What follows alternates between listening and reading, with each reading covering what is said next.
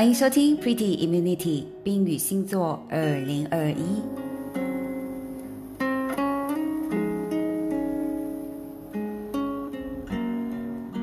在2021的星座书中，12星座整体运势大分析的页末有一个部分，标题是自我提升之道，所以这集我就是来分享这内容的。从土象星座开始，土象星座有金牛、处女还有摩羯，我们就从金牛开始吧。金牛出生日期4月20至5月20。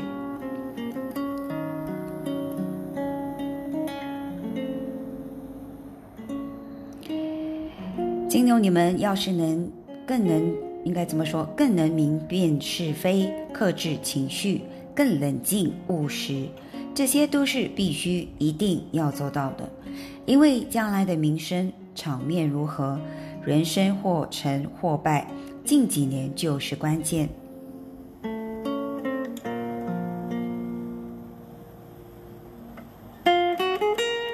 是的，不只是事业成败，也是人生成败哦。在这个逐步攀爬的过程，你如何待人处事，应对进退，人格展现哦，都是人们铭记你的重要原因。你不能再自以为是 nobody， 躲起来就没事，不能任性妄为，以为没人在意，更不能自欺，怎么做关他人屁事啊，通通都不能了。现在的你有了角色的责任，要跟父母交代，要带领下属，要照顾老公老婆小孩事业，要对得起长官期许等等哦。这些责任还真像一张大网，把你网在其中。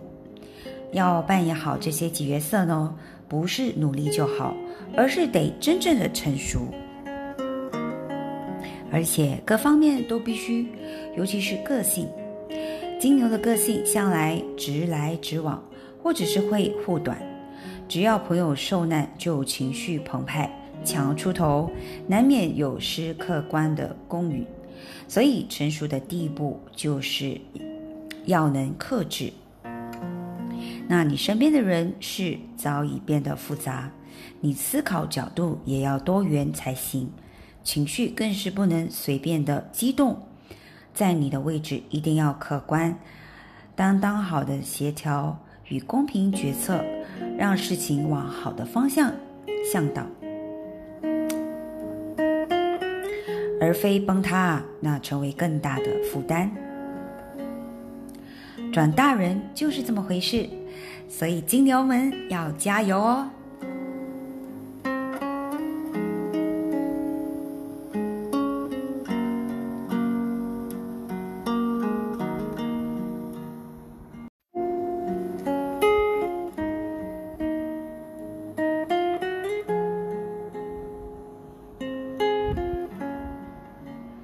欢迎收听 Pretty Immunity 冰语星座2021。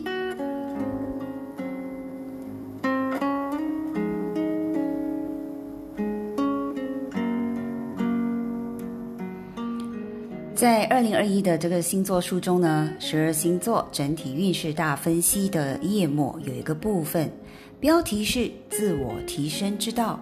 这集我就是来分享这内容。那从土象星座，我们来到了处女，开始啦。处女座出生日期8月23至9月21。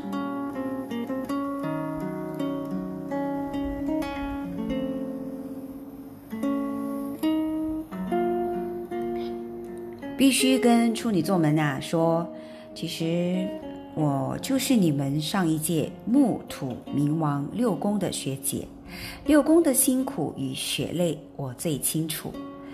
回首冥王刚进6宫那一年是2008年，终于下决心，运势书自己接手，字字亲手撰写。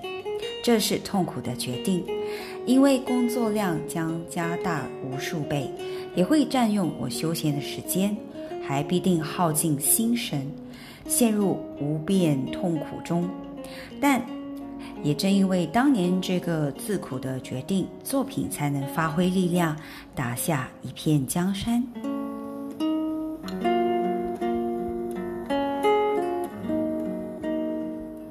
回首过往，真不知懒散的自己呀，怎么能坚持十几年？十几年没有间断，一写就没日没夜，身心煎熬，自己都觉得不可思议。是哪来的力量驱动了我呢？我想就是六宫的天命感、使命感吧。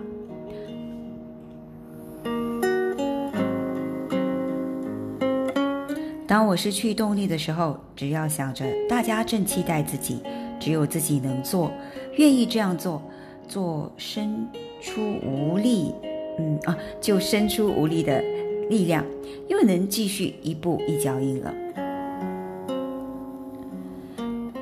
也因为如此啊，过程虽然像老牛拖车，但也实质的创造辉煌，但是看起来是任命长工。这正就是这个宫位的可爱之处，它很有力量，它不花哨，很实在，重累积。现在这个棒子就交给了处女座，所以我相信以你们的荣誉感、好胜心，一定能做得比我更好、更优秀。请处女们，你们好好加油哦！开心的交棒，看你们的喽！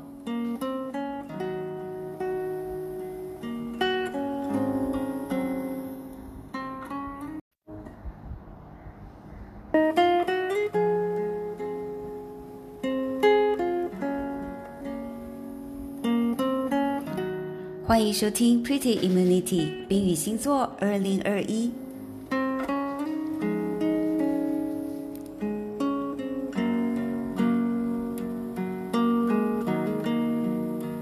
在2021的星座书中呢，唐老师在星座书的这个12星座整体运势大分析的页末有一个部分，标题是自我提升之道，所以这集我就是来分享这内容的。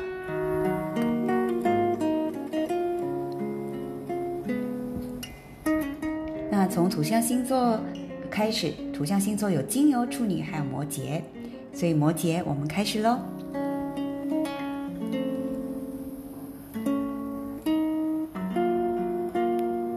摩羯出生日期12月22至1月19。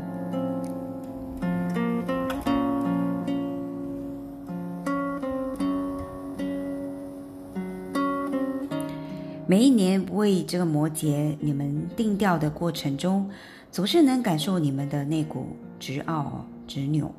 那我知道你们需要的不是外界的建议，更需要的是理解、鼓励。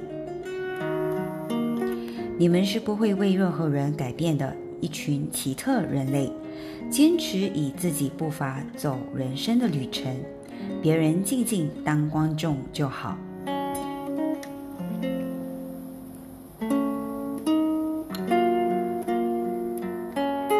所以你的压力永远在自己身上，别人无法分担，你的坚持又让压力更重一点。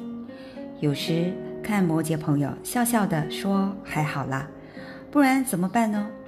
就希望摩羯你们能放松一点，是真的看开放松，不是乱买东西乱花钱的那种。那这就是我唯一能给摩羯的劝告咯。